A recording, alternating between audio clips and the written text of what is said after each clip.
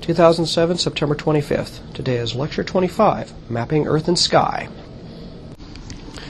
Yesterday we talked about the shape of the Earth, measuring the Earth. How do we tell that the Earth is a sphere? Which was, of course, the subject of this morning's little finger exercise question. And then to go on to the much more difficult problem of how you measure the size of the Earth. Well, today I want to now kick it up a notch and actually ask the question, now that we've established what the shape of the Earth is, how do we actually map things on the surface of the Earth? And then by extension, how do we map things onto the sky? So now we're going to go just beyond a basic description of standing outside and looking up and saying, yeah, that group of stars kind of looks like a constellation, you know, the moon's over there and the sun's over there. But now actually trying to move towards quantifying that impression. Where can I make? How do I make measurements on the sky? And the process of making measurements on the sky has a very nice analogy for the same process we use for measuring locations on the Earth. So today's lecture is entitled Mapping Earth and Sky. I've got a beautiful medieval map of, in fact, the Earth and the sky here shown in our little cover picture. The key ideas today is we need, first of all, to have a common language for discussing positions on the surfaces of spheres, be it the sphere of the Earth or the apparent sphere of the sky. So we need to introduce angular units, how we measure angles. And of course, we're going to see, I hope as a review, the familiar units of degrees, minutes, and seconds of arc. We'll then start out by taking a more familiar system of units called the terrestrial coordinate system, the latitude and longitude system we use here on the Earth. Talk about how we know where we are on the surface of the Earth, how we establish a coordinate system on that spherical surface. We'll then go on to discuss the analog of this terrestrial sphere, the celestial sphere. The stars all appear to be painted on a transparent celestial sphere centered on the Earth. It's an optical illusion because it really isn't a transparent crystalline sphere with the stars pasted on. But it looks that way, and so that provides us with an analog of latitude and longitude on the sky. We'll talk about the definition of the celestial poles and the equators, because these become our principal reference points in the sky for talking about things like the motion of the sun, moon, and stars, as we'll do in the next couple days. And then we'll introduce the idea of declination, which is the celestial equivalent of latitude. Finally, this view of the celestial sphere with the Earth at the center is kind of a God's eye view of this sort of thing. We want to then ask, how does that translate onto just that part of the sky I can see when I'm standing at some location, like Columbus, on the surface of the Earth? What does my local sky look like? And that will give us all the pieces we need to now have a common language for describing the motions of objects in the night sky, which will take up the discussion of the next few lectures. So today we're going to establish, if you will, our coordinate systems for describing the objects we see in the sky. So there's an age-old problem, finding yourself. Where am I? I want to know where I am right now.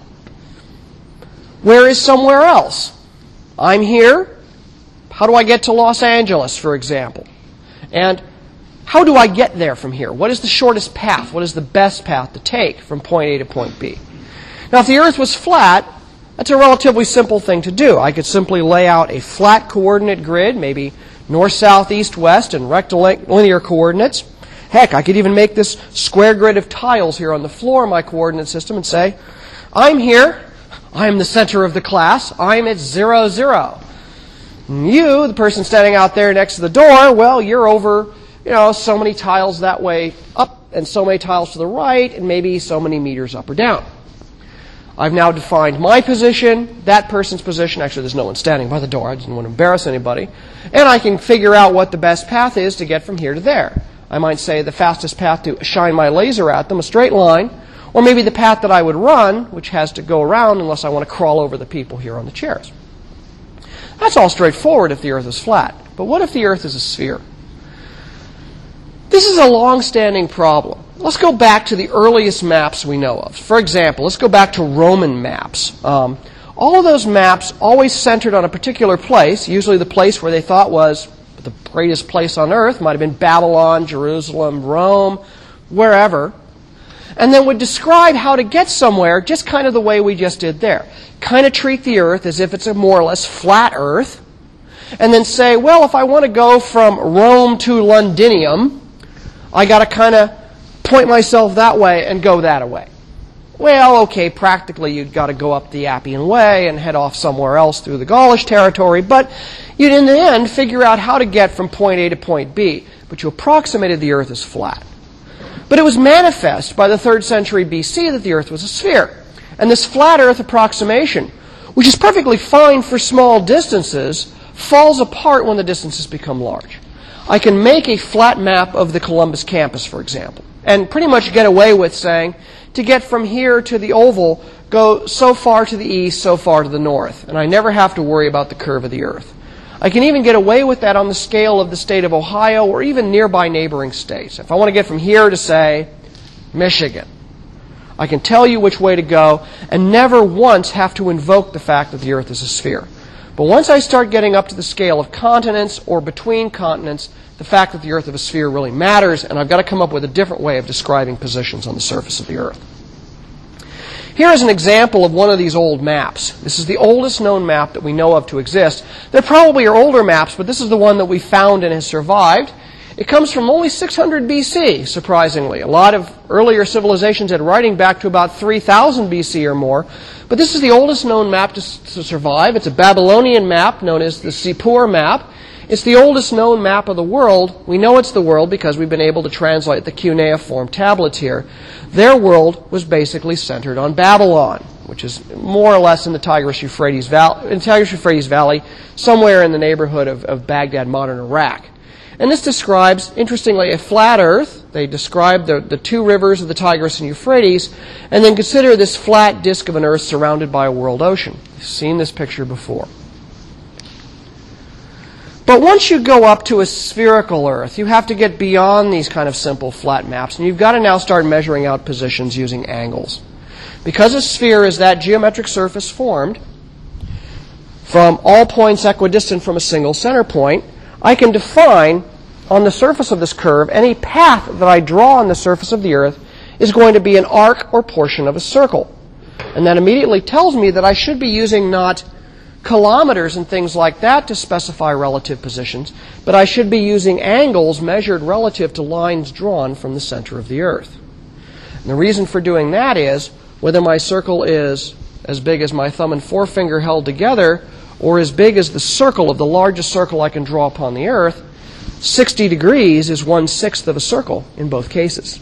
It scales in a nice what we call self-similar way. So it's a very convenient way to express coordinates because I never once have to tell you how big the Earth is exactly. It doesn't matter.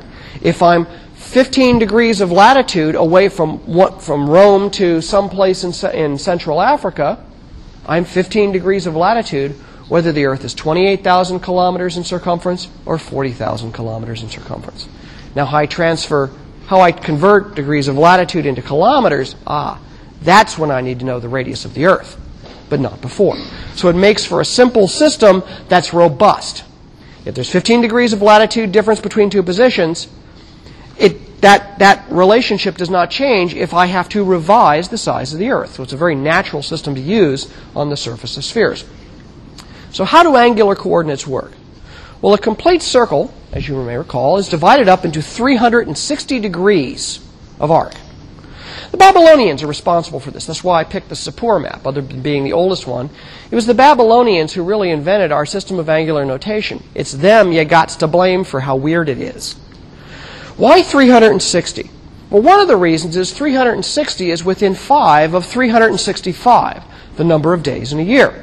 The Babylonians were the first astronomers we knew of. So they thought, hey, 360 is a really cool number, and it's almost exactly the number of days in a complete solar year. So therefore, we've now got an angular system which has something to do with an astronomical time system. We're going to see this recur in this class. The second reason is the Babylonians hated fractions even more than you do. 360 is a wonderful number. It's evenly divisible by 3, 4, 5, 6, 8, 9, 10, 12, 15, 18, 20, 24, 30, 36, 40, 45, 60, 72, 90, 120, and 180 without ever once having to resort to fractions. So you can subdivide the number 360 very, very easily into lots and lots of small portions without ever having once to invent a fractional notation, or even worse, oh good heavens, develop decimal notation. This is actually fairly useful. Remember, decimal notation that we're all used to is an invention, at least certainly in the West. In Europe, we didn't use decimal notation before the 12th century AD. So when we go back 3000 BC, they didn't have any decimal system anywhere in the world that we knew of. So this was a very simple way to reckon small divisions and many divisions without having to suddenly trip across the nasty requirement of fractions. Now the way you build up this also comes into play because of how you would actually build a scale to measure degrees. You start with a complete circle, and it's a very simple geometric construction to quarter that circle into 90-degree intervals. You then proceed to divide down the sides of the circle as much as possible until you get down to the smallest divisor that doesn't require resort to geometric fractions. So it's actually what we call the sexagesimal system. It's actually a base 60 system, not a base 10 system. Actually has a lot of computational convenience associated with it. That's why it survived for nearly 4 millennia. Even though it seems weird in this decimal age, decimal angular measurement systems have never caught on because this system actually is kind of convenient. So here, to give you an idea of what a degree of arc is like, I've actually drawn to proper scale 1 degree of arc. Imagine a circle so big it would overfill the front of this room. That's one tiny little notion of angle, 1 degree. 1 degree is probably about the same as, depending on the size of your fingers, a couple of your fingers held up in width at arm's length. The width of a finger or two is about a degree of arc held at arm's length. Again, your mileage, like your fingers, may vary in that measurement. So it's actually, a degree is also turns out to be, given the size of human fingers and the lengths of human arms, it's actually very close to a human scale unit. So it's a very useful system. Mathematically, practically, angles work well. But of course, some things are smaller than a degree. The moon and sun, for example, their diameters on the sky appear to be about 1/2 degree in round numbers. So you need some way to subdivide the degree. The way we do this, the Babylonians, we don't know of, did this. They basically formed fractions as a fraction of 60. But a different system has been developed in the 1st century AD by Claudius Ptolemy, the father of modern geography, who subdivided the degree as follows. He said, first of all, we want to do the first division of the degree is to divide 1 degree into 60 minutes of arc. Why do we call it a minute? From its Latin name, the pars minuta prima, the first small part of the degree, of which we've thrown away the word pars and prima, and we've left minuta, which in English gets warped into a minute. So it doesn't have anything to do with time. It has to do with being the first little part of a degree. In this case, 1/60th of a degree. 1 minute of arc is 1/60th of a degree. Now you'll notice I've been somewhat careful in my language. I've said 1 minute of arc. That's because we also use the word minute to mean a 1/60th of an hour of time. So I'm going to be very, very careful in distinguishing between the minute of arc, 1/60th of a degree on a circle, with 1/60th of an hour of time. We'll call a minute of arc and a minute of time.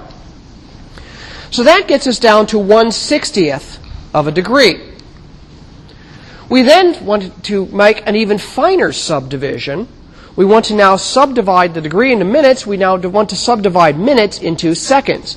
I want to divide them into the parti minutiae secundi, the second little part, of which in the Latin phrasing we've kept only the last word secunde and warped it into the English seconds of arc. And the way we notice primary, prima, secunde, secondary, is a minute is a single tick mark, first prime, and seconds is a double prime. Double prime is a secunde in Latin. So I have a degree, 36 degrees. I write a little circle to remind me I'm talking about arc of a circle. The first division might be 15 minutes, 15 and a little tick mark. That's 1 prime.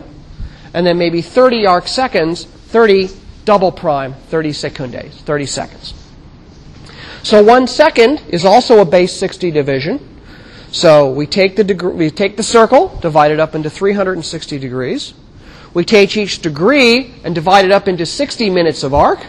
And then we take each minute of arc and we divide that into 60 seconds of time. 60 seconds of arc. This means that the smallest practical unit in whole number integer seconds of arc is 1/3600th of a degree. That's an angle so small that if I go back to my little model of 1 degree here on the screen, it's actually smaller than a pencil mark on this screen. So it gives me a way of very finely subdividing up angles. Now it turns out that these all have various applications in astronomy. Like I said, a degree is about the size of the sun and moon in the sky. In fact, the sun and moon are about a half a degree, about 30 minutes of arc across. A minute of arc, is about the smallest thing angularly that the human eye can resolve as a separate disk as opposed to a point. So for example, if you're going down the street and you see a street light, big red light street light in the distance, when that street light subtends an angle of 1 arc minute, you could not tell it from a street light that is a half an arc minute across. It's only when that street light, if your eyes are very good, you could tell the difference between 1 arc minute and 2 arc minutes. You could actually see that the 2 arc minute disk was bigger than 1 arc minute. Below 1 arc minute, the natural blurring from the optics in your eye and the atmosphere pretty much working together will prevent you from seeing a smaller angle. But if you now not get rid of the eye, if you will, or certainly supplement the eye with a telescope or a theodolite or some kind of optical instrument, then for normal terrestrial conditions, you could actually subdivide that down to as small as 1 second of arc from the ground. So each of these measurements, a minute of arc represents the limit of unaided human vision in acuity. 1 second of arc is approximately the limit of telescope-aided vision acuity. And 1 degree is, unless you're, just can't see at all, that's about the size of the sun and moon in the sky. So again, even though these things are mathematically based, they were based on wanting these fractions of 60, which are easy to divide up, they actually are human scale units, and they're very useful to us. Okay, and of course, my other bit of mathematical trivia, why is it 60? It's them Babylonians again. They hated fractions, and 60 is divisible by 2, 3, 4, 5, 6, 10, 12, 15, 20, and 30 without resort to fractions. It's a nice convenient number for getting a half, a third, a quarter, a fifth, a sixth, and so forth, without ever having to use a fraction. It's always whole numbers. They really dug that. Now the Babylonians subdivided the degree as degrees and fractions of 60. So if we go back to the oldest Babylonian angular records or even some geometry texts, they might express an angle like 7 14/60 of a degree. You may remember me using that notation yesterday when we talked about Eratosthenes measuring the diameter of the Earth. There I think it was 7 12/60 of a degree or something like that. That's because Eratosthenes, working in the 3rd century BC, would have used a Babylonian angular system. Claudius Ptolemy introduced the modern notation of minutes and seconds. So I would take this same 7 14/60 of a degree and write it out as this threefold notation of 7 degrees, 14 minutes, 00 seconds. And this is the familiar way of notating an angular measurement in terms of degrees, minutes, and seconds. No decimal places are needed. At the time it was invented, no decimal place existed. So therefore, this is actually this is an ancient notation. This is actually probably the oldest mathematical notation in the world. And it still survives to this day. And it's still very useful. Well, now that we've got a system of angular units, let's apply it. Let's actually divide up a circle. And of course, the circle we want to divide up is the circle of the Earth. The Earth's surface is approximately a sphere. It's not a perfect sphere. There are mountains and ocean basins. And in fact, the Earth is actually kind of a lumpy sphere. It's actually a little flattened at the poles, a little bulgy at the equator, and it's kind of pear-shaped because of the way the continents and the oceans work. But let's ignore that and just treat the Earth as if it was a perfect sphere. We can use a grid of arcs to define any location on the surface of this. I need 2 angles, one north-south, one east-west, to uniquely identify each position, give each position a unique set of coordinates. Now, the way we do this is we actually are going to exploit the fact that even though the Earth is a sphere, and technically spheres have no axis of symmetry, ours is a sphere which is rotating about its axis, let me get the right direction here, once every 24 hours. So the rotation axis of the Earth to north and south breaks that symmetry. it gives me a unique direction. There is a place north and south that are the poles about which the Earth appears to rotate. And so I can define the north and south poles of the Earth. They are the rotation axis of the Earth. The equator is a great circle which divides the Earth exactly into two equal hemispherical halves, with that plane of that equator perpendicular to the poles. So I can define the equator, so named because it divides the Earth into equal north and south halves.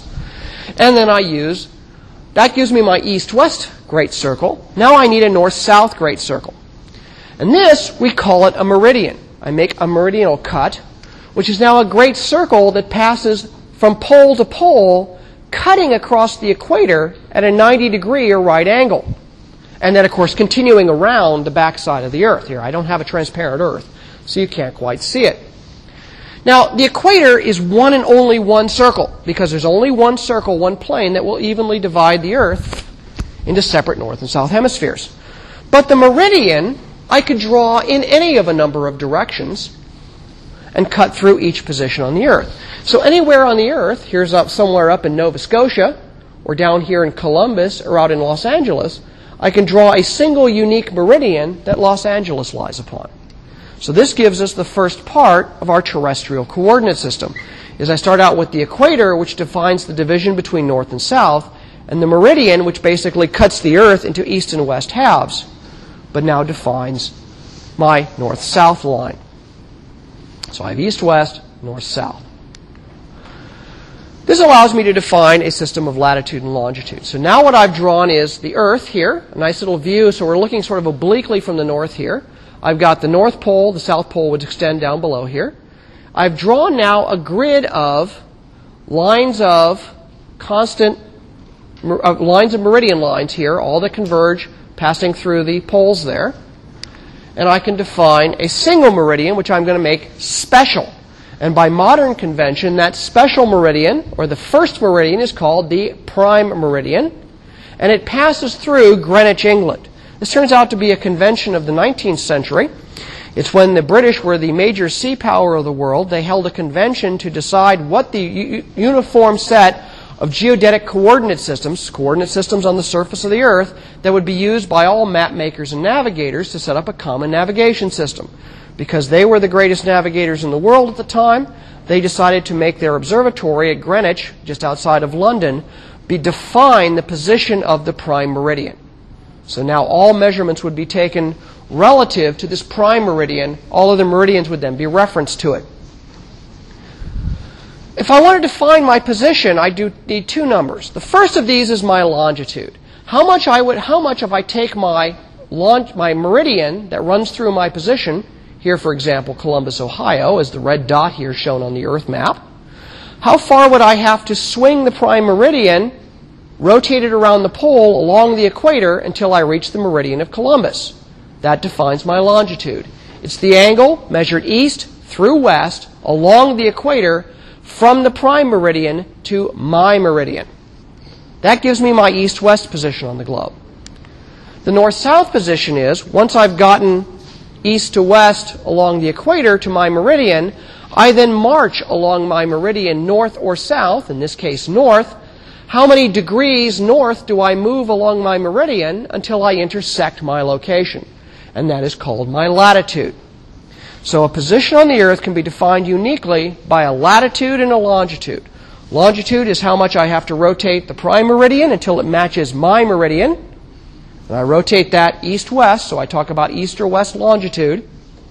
And then once I've done that, how far do I have to move from the equator along my meridian to my position to measure my latitude?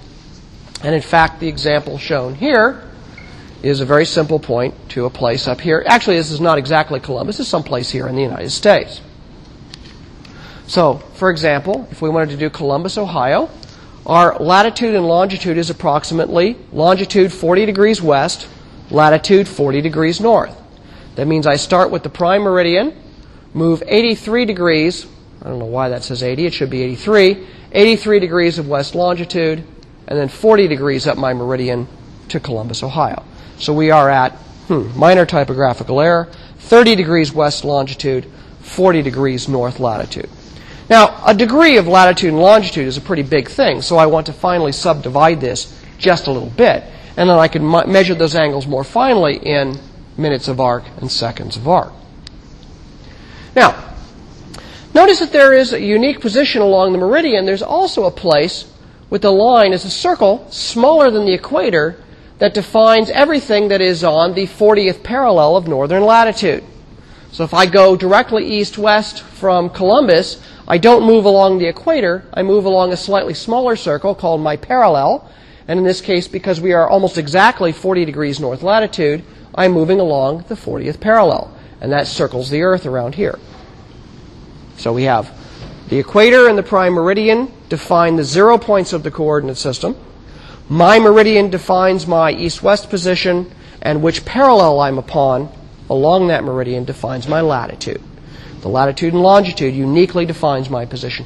Nobody else is at 83 west, 40 north, then good old Columbus, Ohio. Here's, again, my favorite program, Google Earth. Here's a view of an aerial view of the campus. Up here is McPherson Laboratory. We're down here underneath this roof. If, in fact, I stood outside, in a nice position just on the porchway out there, just outside the door, I can actually find out my position. It turns out that I am at 40 degrees north, 0 arc minutes, 8 seconds of arc from the equator, and I'm 83 degrees, 00 minutes, 43 arc seconds west of the prime meridian.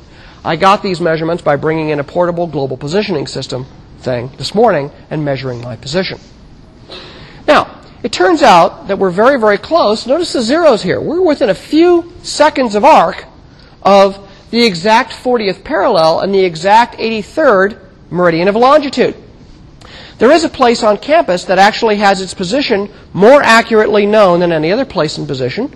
Here's the main library down here. There's a little place. Any of you have seen the latitude stone? Go out on the oval, find the latitude stone. It's down here where Phoenix Park is. It's where the little see, there's the beginning of the oval there. I forget which one of these. University Hall, Bricker Hall's along in here. If we zoom in on this point here, down to, that's not where the cross goes. Oh, well. That's exactly on the 40th parallel, at 40 degrees, 0 arc minutes, 0 arc seconds. And at 83 degrees, 0 minutes, 54 arc seconds west. Now, I would have thought, and here it is. Let's go zoom in on that now. This is a photograph taken during winter. Here, in fact, is the latitude stone on the oval. At that exact point there, this is resurveyed every year by various surveying classes on campus. Latitude 4000, longitude 83054. And if you really want to know, it's 759.716 feet above sea level. Ooh, naughty. That should be meters. But, we're still in America. So this is the latitude stone. Go out with your sort of extra credit homework problem, although I don't know how I'll give you credit for it. Go out and find the latitude stone. I hope it isn't inside the construction fence. It might be. I haven't actually gone out and looked for it recently. Go out and find it. That's where you know exactly. If you want to know where you are, that's where you exactly are. Now, this got me really curious at one point, because I went out and looked at this, and I set my GPS receiver on it. I said, gee, this is kind of cool. Where's the 83rd meridian of longitude? Well, obviously, if I'm at 830054, where is it? Is it east or west of me? Anybody? Someone said the word out there. East. It's east of me, because longitude is west, increasing to the west. So I said, okay, took my GPS. This was actually 15 degrees out this day I did this back a couple winters ago. I said, I'm heading east. Let's go find it. Well, I discovered something really cool. This is outside the Wexner Center. I'm standing on the 40th parallel of northern latitude. 15th Avenue is approximately along the exact 40th parallel of latitude. Cool. This is almost exactly east-west. In fact, this little funny colored bit of concrete in the ground, I don't know if the architect intended that. That's exactly on the parallel. It's not labeled. There's other ones next to it. But right there in front of the Wexner Center, there you are, looking out towards High Street and 15th. 15th, actually, it's a little bit of an angle here, because the perspective gives you kind of some funniness here. The parallel actually runs off about this direction, but that's almost exactly east-west. Great. So there, and admittedly, I'm walking around campus looking at my GPS, and people are probably looking at me funny. I'm getting really excited about this. But I still wasn't at the 83rd meridian of longitude, so I went to go find it. So I went walking into the neighborhood. And what did I find? I thought, wow, this is great. Maybe there's a marker there. There's not a marker there. It's a nasty place. It's actually underneath this dumpster.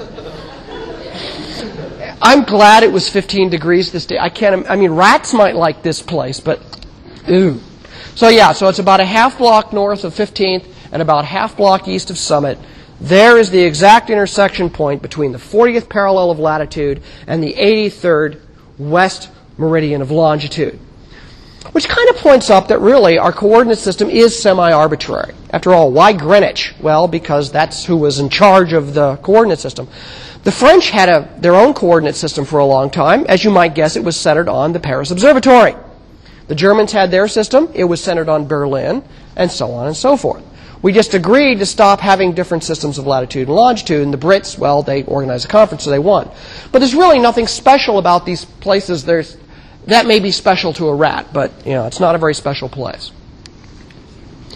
Now, this system of finding latitude and longitude was introduced by Claudius Ptolemy back in the 2nd century A.D., and it was used throughout the world in the late classical period.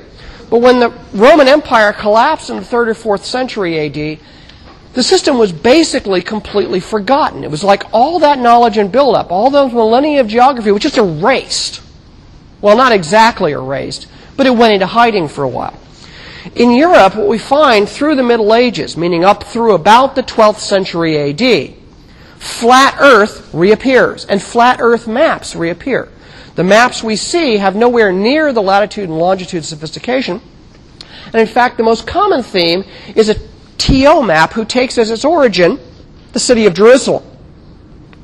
Very interesting. They chose the city of Jerusalem as the center of the world. Now, Ptolemy was only rediscovered through Arabic translations, eventually making their way back into Europe in about the year 1300.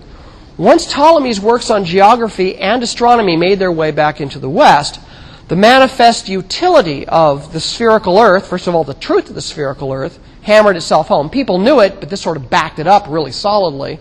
And then Ptolemy's coordinate system was so compellingly useful that it basically wiped out all the flat Earth maps in literally one go. You simply see in the historical record, flat Earth maps simply vanish from the literature after the rediscovery of Ptolemy's spherical system. Now, the prime meridian that we use now is Greenwich. Ptolemy had the Fortunate Isles, which we think is probably the Azores, but we're not 100% sure. Here's an example of the very last flat Earth map, one of the last flat Earth maps we know of.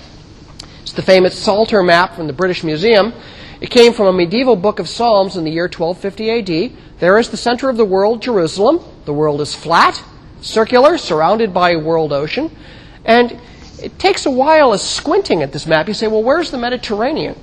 This map is turned on its side. North is over here to the left. West is down, south is to the right, and east is up. So there's the Mediterranean. Here's the Nile, and there is, in fact, the Danube. This is a very stylized map. All the cities of the world are noted. Why do I show this? Well, first of all, because it's really cool. Second, you'll notice this convention of arranging the map so it has east up. In Latin, east is orientalis. Therefore, this map has been correctly oriented. So our word oriented, to orient oneself, is to find east, to find the direction of the rising sun. So buried in our language is a bit of astronomy and a bit of history. But again, within about 50, 60 years after this map was made, it was the last of its kind. This is a map from 60 years later. It is a map based on the map of Ptolemy. It doesn't show a complete sphere because this, in fact, is the known world of Claudius Ptolemy. And now we have the normal orientation, north up, west over here to the left, east to the right, south down. We have the large Indian Ocean over here, the Mare Indicum, the Mediterranean Sea, England, Ireland, the unknown frozen north, and the beginnings of the Western Ocean. 50 years after that Psalter map, completely replaced by a very familiar to us in the modern age grid of latitude and longitude. Well, having done this on the Earth, we now want to project this onto the sky. And so we can define, like the Earth, we can define a celestial sphere. The sky, when you're standing from any location on the Earth, looks like a sphere centered upon the Earth that's just out of reach. So we can draw the celestial sphere as an imaginary sphere that we're going to project all the stars onto, placing the Earth at the center. The Earth's equator can be extended outwards in a plane, and where that plane cuts the celestial sphere, we define the celestial equator. It's simply the projection of the Earth's equator onto the celestial sphere. The north and south Earth poles can similarly also be extended to the north and south, and where they intersect the celestial sphere to the north and south, they define the north celestial poles and the south celestial poles. So we start our subdivision of the sphere of the sky exactly the same way we started the subdivision of the Earth.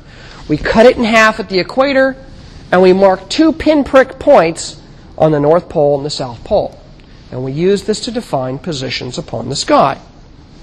So we have a celestial equator, a celestial North Pole, and a celestial South Pole. So just like on the sky, the analog of measuring things on angles, we can do the same here on Earth. We can do the same thing up on the sky. So for example, I can draw, we have a celestial equator, I pick a star, I can draw the celestial meridian that passes through it. Now, I've only drawn the first half of the circle here. It obviously would be a great circle extending through the other half of the sky. So this defines a position north-south, east-west on the sky. It's a great circle running from the north celestial pole to the south celestial pole. I can define an analog of latitude called declination. Declination is the angle along the celestial meridian to the object, the star, the planet, the sun, or the moon, measured from the celestial equator. And I measure it in degrees. So I might walk out and see Sirius, the dog star, and maybe Sirius, the dog star, has a declination of about 30 degrees. I go, oh, it's 30 degrees above the celestial equator. So I can measure a declination as an analog of latitude. But you'll notice there's a wee problem here. What about the celestial equivalent of longitude? We could put that on the Earth like at the Fortunate Isles or Greenwich, but the sky is moving. The stars rise in the east and set in the west. So where do I set my 0 point for longitude? Well, I can't do that yet because I haven't yet got a conception of time. So today we're only going to get halfway through the celestial sphere. We have to get declination, but not the other coordinate. Now, if I'm standing on the Earth, however, I don't see a beautiful celestial sphere in all directions because the ground is getting in my way. The local sky is such that I only see half the sky at any given instant. So my local coordinates are north, south, east, and west. I simply lay out that terrestrial latitude and longitude grid, and I can define my coordinate position of, in fact, I know it, north, south, east, and west. So now I'm oriented. And I know straight up. Straight up is called my zenith. There's also a nadir, which is the point straight down through the Earth. But it's astronomically irrelevant here because I can't see any stars. So all the stars, the moon, the sun, the planets that I can see will only be in this half sphere above the ground. Now that looks pretty simple, but remember that this local sky is on an Earth and the Earth is turning on its axis. So where you see, what half of the sky you see depends upon where you are on the Earth, your latitude and longitude, and what time and date it is. So in order to get a full set of coordinates, we need a notion of date and time, which we're going to have to develop in subsequent lectures. Now the effect of this is that objects as seen from a rotating Earth appear to rise in the east and set in the west as the Earth rotates. So this means our coordinate system for celestial coordinates is suddenly going to get a lot more complicated.